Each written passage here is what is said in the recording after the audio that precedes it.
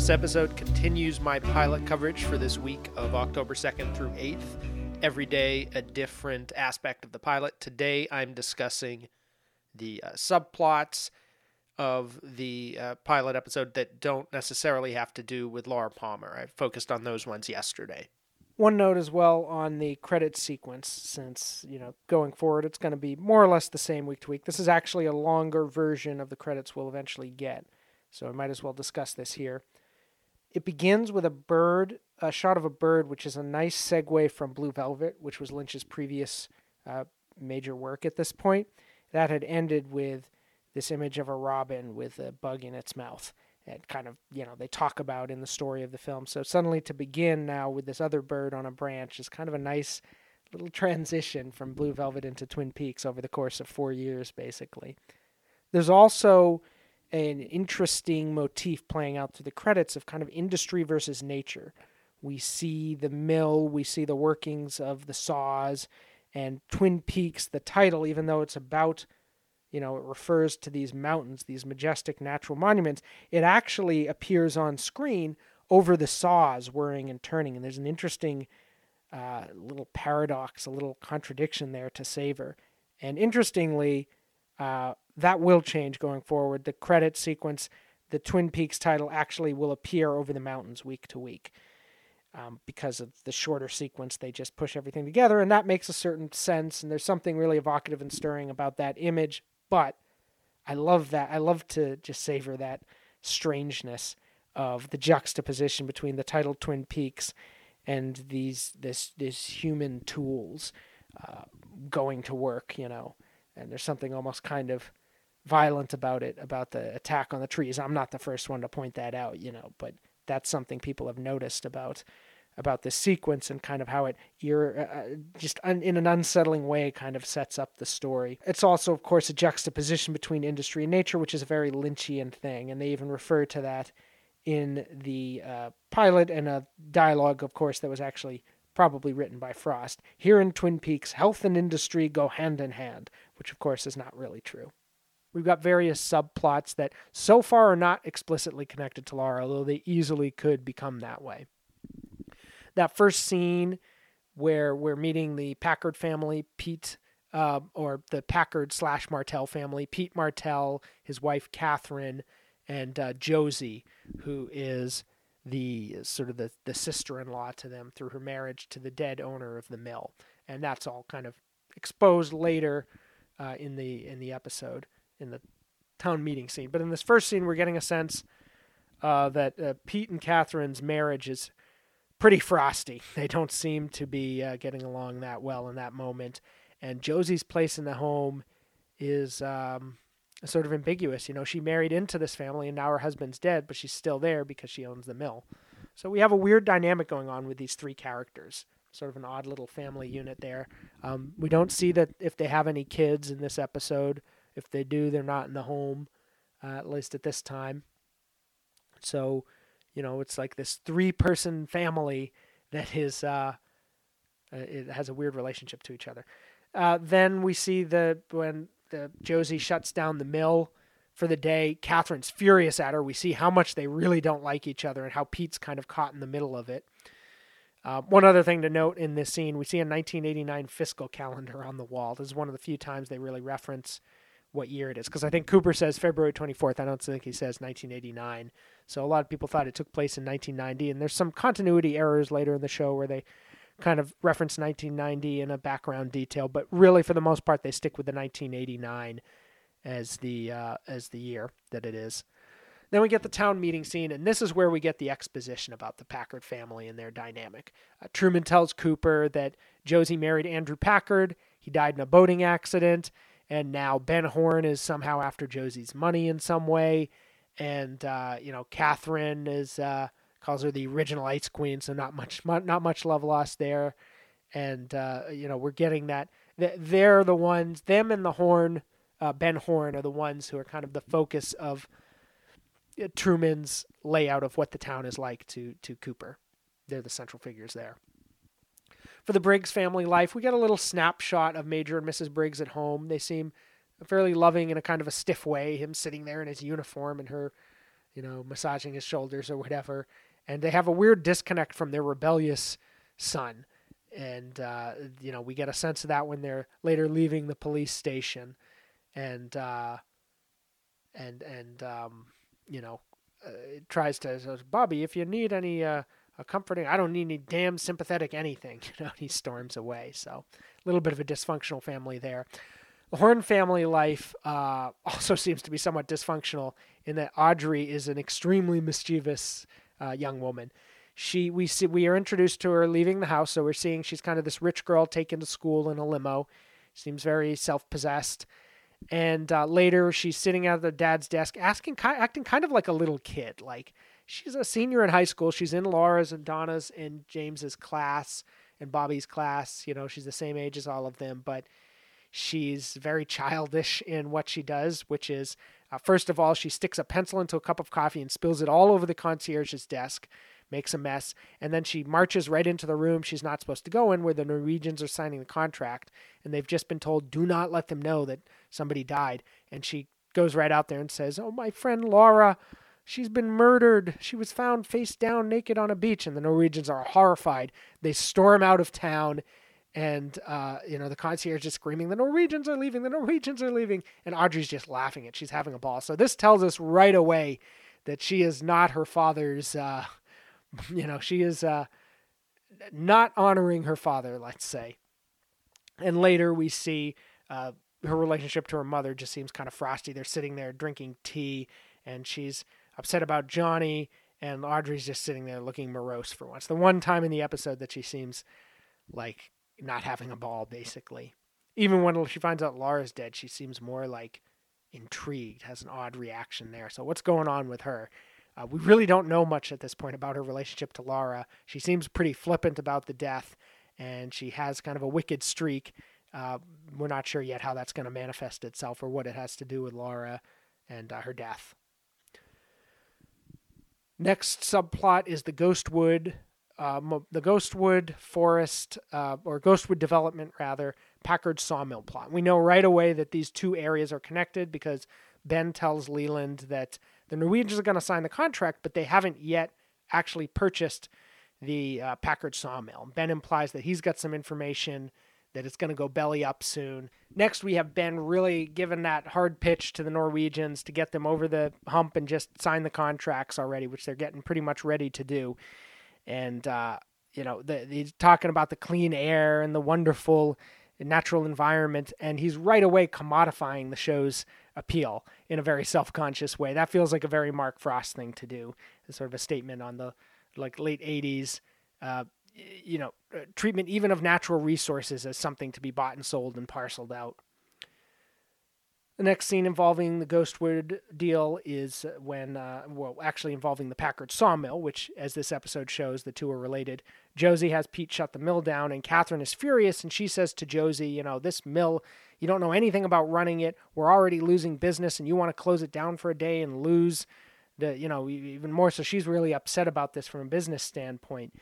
And Josie wants to do it, sort of has this, heartful gesture that she wants to make, but probably not the soundest business decision. So this sort of adds credence to this idea that maybe the mill's going down. And we wonder, we see Ben talking to Josie, and Truman says, he's after her money or whatever. And so he wants to get that Packard, he wants to get that sawmill. What does he know about the way Josie's running it and the way that, how Catherine feels about it and all of that stuff?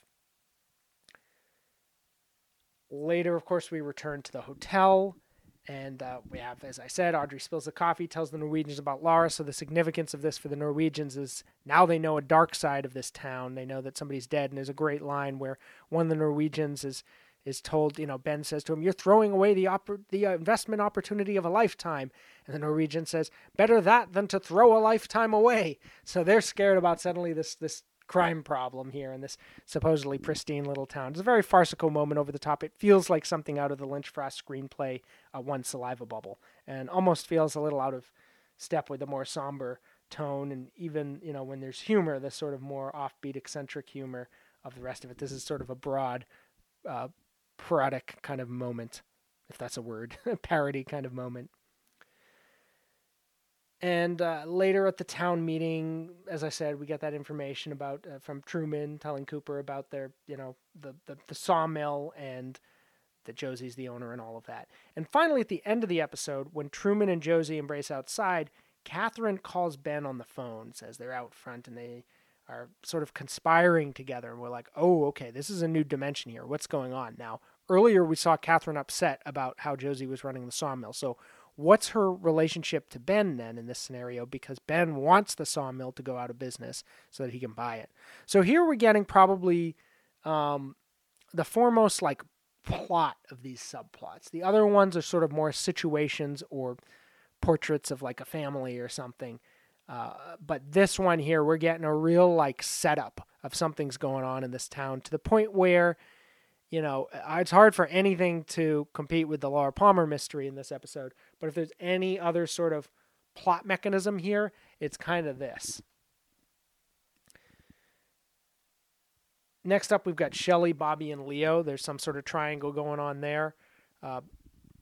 Bobby is at the diner having his morning coffee, kind of teased by Norma, the diner's owner, who Shelley thinks might have a thing for him.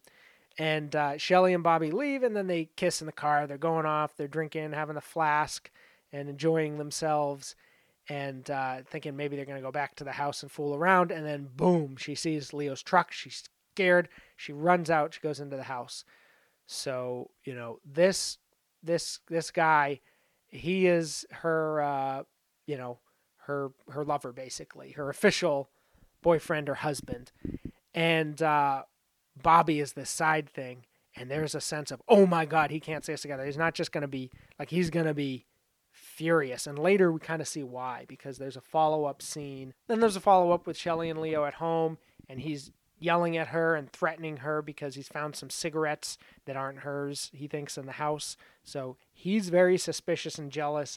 He seems to be potentially violent. This does not seem like a good relationship. So here we have some sort of element of a love triangle and affair that, if it's exposed, is going to do a lot more than upset people emotionally. It could result in something pretty catastrophic for Shelley and probably Bobby as well. One thing to notice about this scene too is the voice on the TV is actually Mark Frost. He's playing the voice of the reporter that's reporting. And in the script, there was supposed to be a lot more of a media presence in the town. And that basically was written out, and it's a much more quieter. There isn't a sense that this is like a big news story that's being covered by all these reporters. There's no. It's just a much quieter thing, and I think that works much more to the benefit of the vibe of this episode than it would have to have like a media frenzy there. Another storyline is James and Donna. They initially are just friends connected through Laura, but of course we see more is developing there, and we see that it's when they first kiss, we're not sure, wait, is this something that's been going on? Wait, did they do something to Laura? And it's like this is, so they could come out of the shadows or whatever, but no, this is their first moment realizing their attraction they feel to each other. This gets going when James gives Ed a note to give to Donna.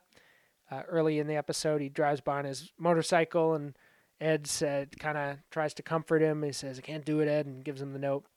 So right away, they want to have some sort of talk. They've got some sort of connection, and it's Laura that's bringing them together, but there's obviously something else as well. Later, Ed gives Donna the note. She drops by, and he's wants to let her know that she's that James is looking for her.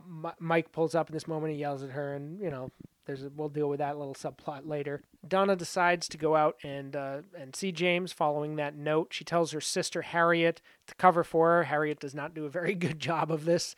Basically just points to the window when Doc Hayward comes in and confronts her. It's like, she went out that way.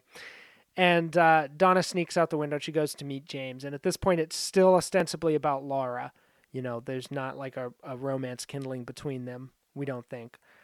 They don't think anyways.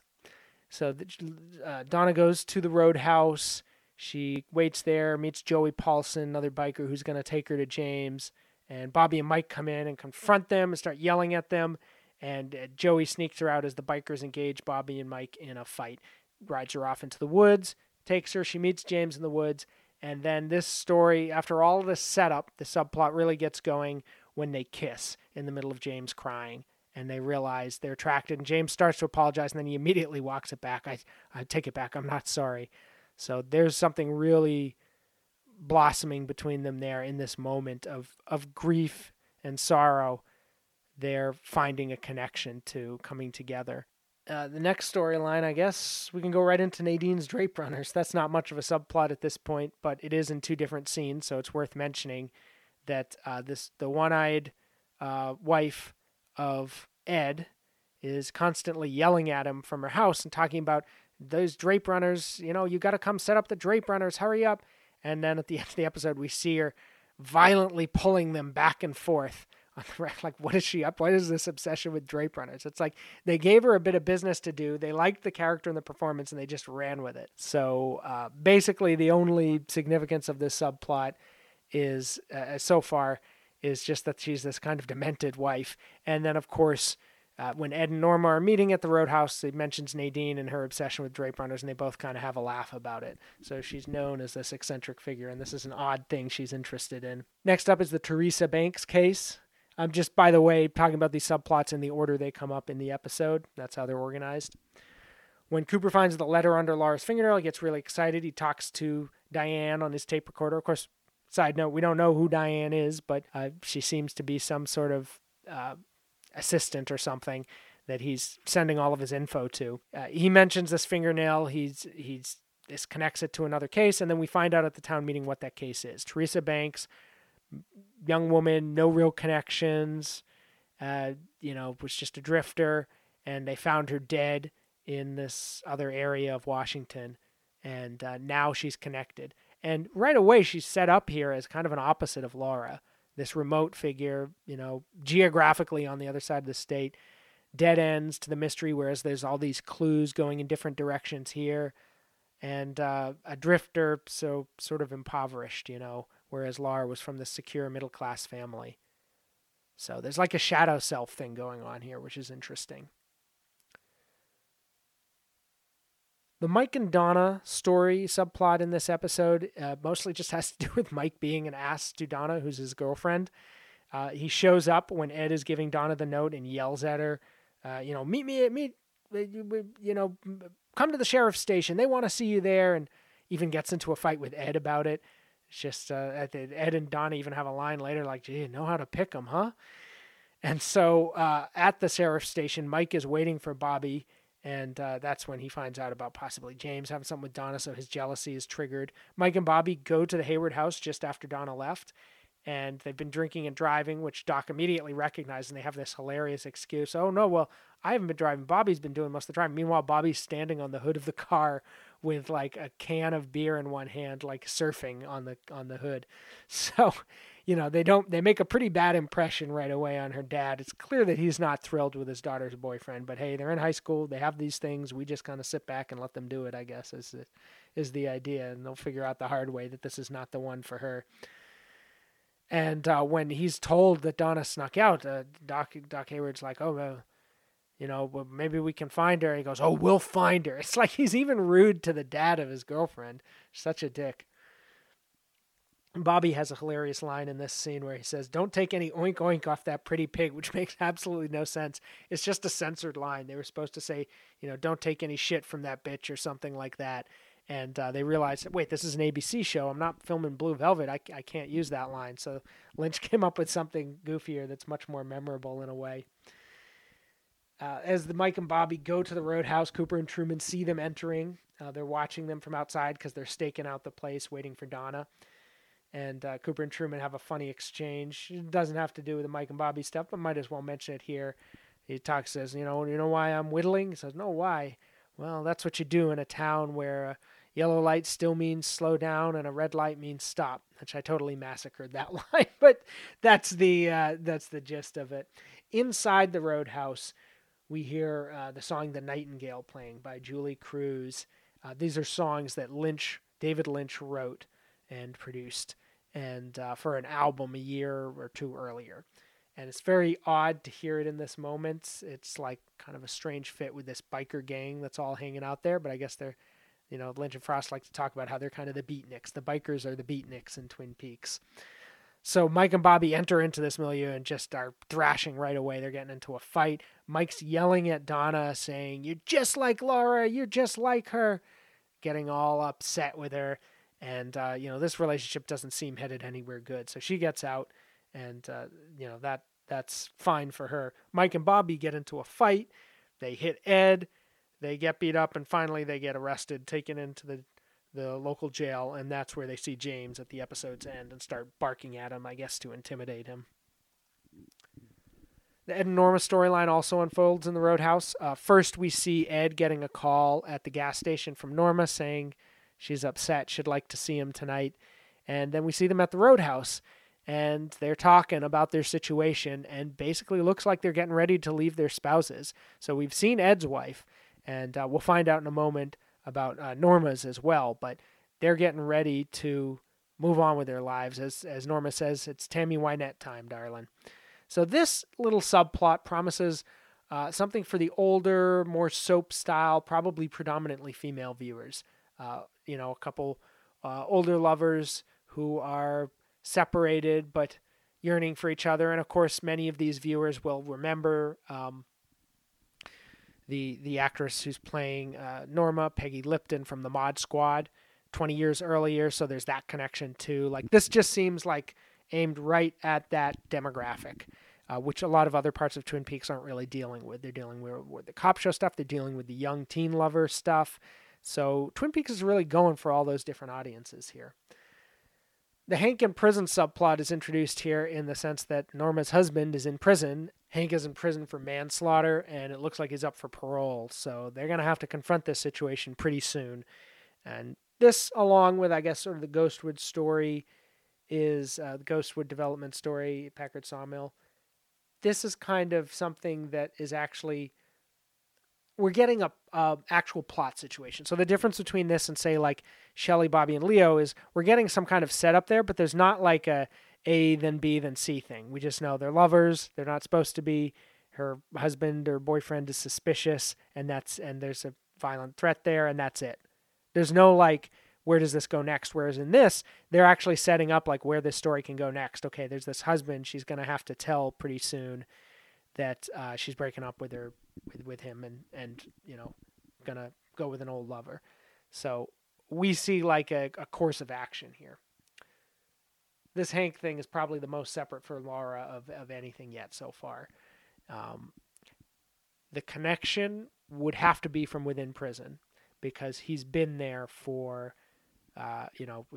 manslaughter. So he, unless he escaped and snuck back in, he didn't kill Laura Palmer, but maybe he's connected somehow. But so far, it just seems like very much off to the side in a way that we would be hard to connect with Laura so far. Something else I already mentioned in the Laura stories, so I almost didn't include it here. I'm actually coming back to record this because I thought I should, is Bobby killing a guy. So as I said, I already mentioned this in relation to Laura, but it really is its own thing too, if you think about it. I mean, Bobby has some kind of killing in his past, at least if we believe this story, and that's a whole subplot into itself, finding out what Bobby was involved with. It sounds almost more like Laura's the conduit to direct us into that story, maybe. So we'll see where that goes. But James, of course, is stuck across the cell from the supposed killer at the episode's end. So a bit more ominous from him since he's one of the few people who knows this possibility of Bobby's past. So we can look at that in light of his relationship to Laura, see how it makes him a suspect. But again, let's think about this too in terms of its own storyline, because that's a pretty significant character detail. I want to be exact about the language actually that James uses. I think people often talk about this line as being, when they first see the pilot and they're like, wow, Bobby killed somebody. They say that James said that Laura told him Bobby killed a guy. But actually what Laura says is James says she talked about a guy getting killed. And then she said that Bobby told her that he killed this guy. So we're hearing third-hand information here, apparently, according to James, that Laura supposedly did not see this, whatever this killing was, but somebody died and Bobby said he did it. So there's a little bit of an out here, too, if not just to whether, was Laura telling the truth, but even was Bobby telling the truth about himself, and why would he tell somebody? So there's all kinds of layers to this. And finally, we also get the Josie and Truman storyline, where in the town meeting we get the first hint of it, where Cooper is asking who the people are, and Truman says, Josie, she's, the most beautiful woman in town. So right away we see, okay, something's going on here. And then that night he gets a call to go out to the Packard house, and of course it's just to see Josie, and they embrace outside, and it's like a nice little last secret surprise for Twin Peaks. Like, oh, even the sheriff has secrets, but it seems like so far a pleasant one. And they cuddle, and they're looking out at the spot where Laura died at the end of the day. So it's a nice button to put, a nice little bookend to put on the story that opened with them out on the shore finding the body. Then there's some standalone scenes, mostly just like kind of standalone shots, really. We get the traffic lights twice, see them as transitional moments. This was something that actually Mark Frost thought would be a good punctuation point, apparently. Just this eerie image of the traffic light kind of hanging there in the breeze at night.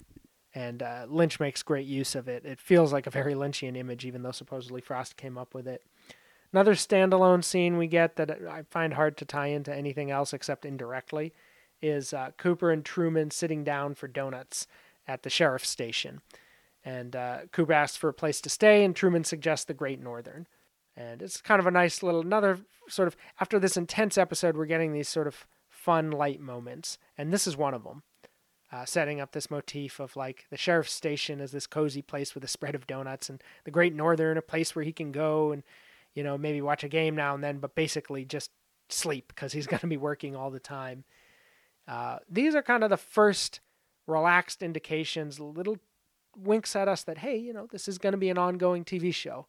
It's not all intense TV movie of the night stuff going on here.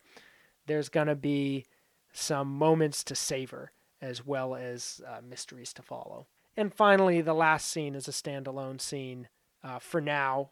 It's connected to Laura's necklace, but we're not sure what actual aspect of her subplot it's connected to because we don't know who's taking this necklace from the woods. Sarah's lying on the bed, or the couch rather, and jumping up in horror. The necklace part of it is going to be something that it's a nice little stinger for the end of the episode. We're going to have to wait and see what it means. For the uncanny in this episode, there's nothing like overtly, I guess, otherworldly, so to speak. There's a general ethereal mood that's evoked by the scenery and the music and some props like the black dogs. The crime scene, as I said, seems to have a ritualistic aspect to it.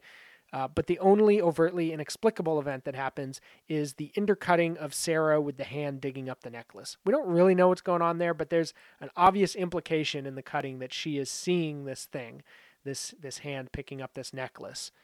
That's an interesting way to end the episode. There's also one other thing. I'll let you see it for yourself and see what you make of it. If you're a first-time viewer, take a look in the mirror behind Sarah when she sits up.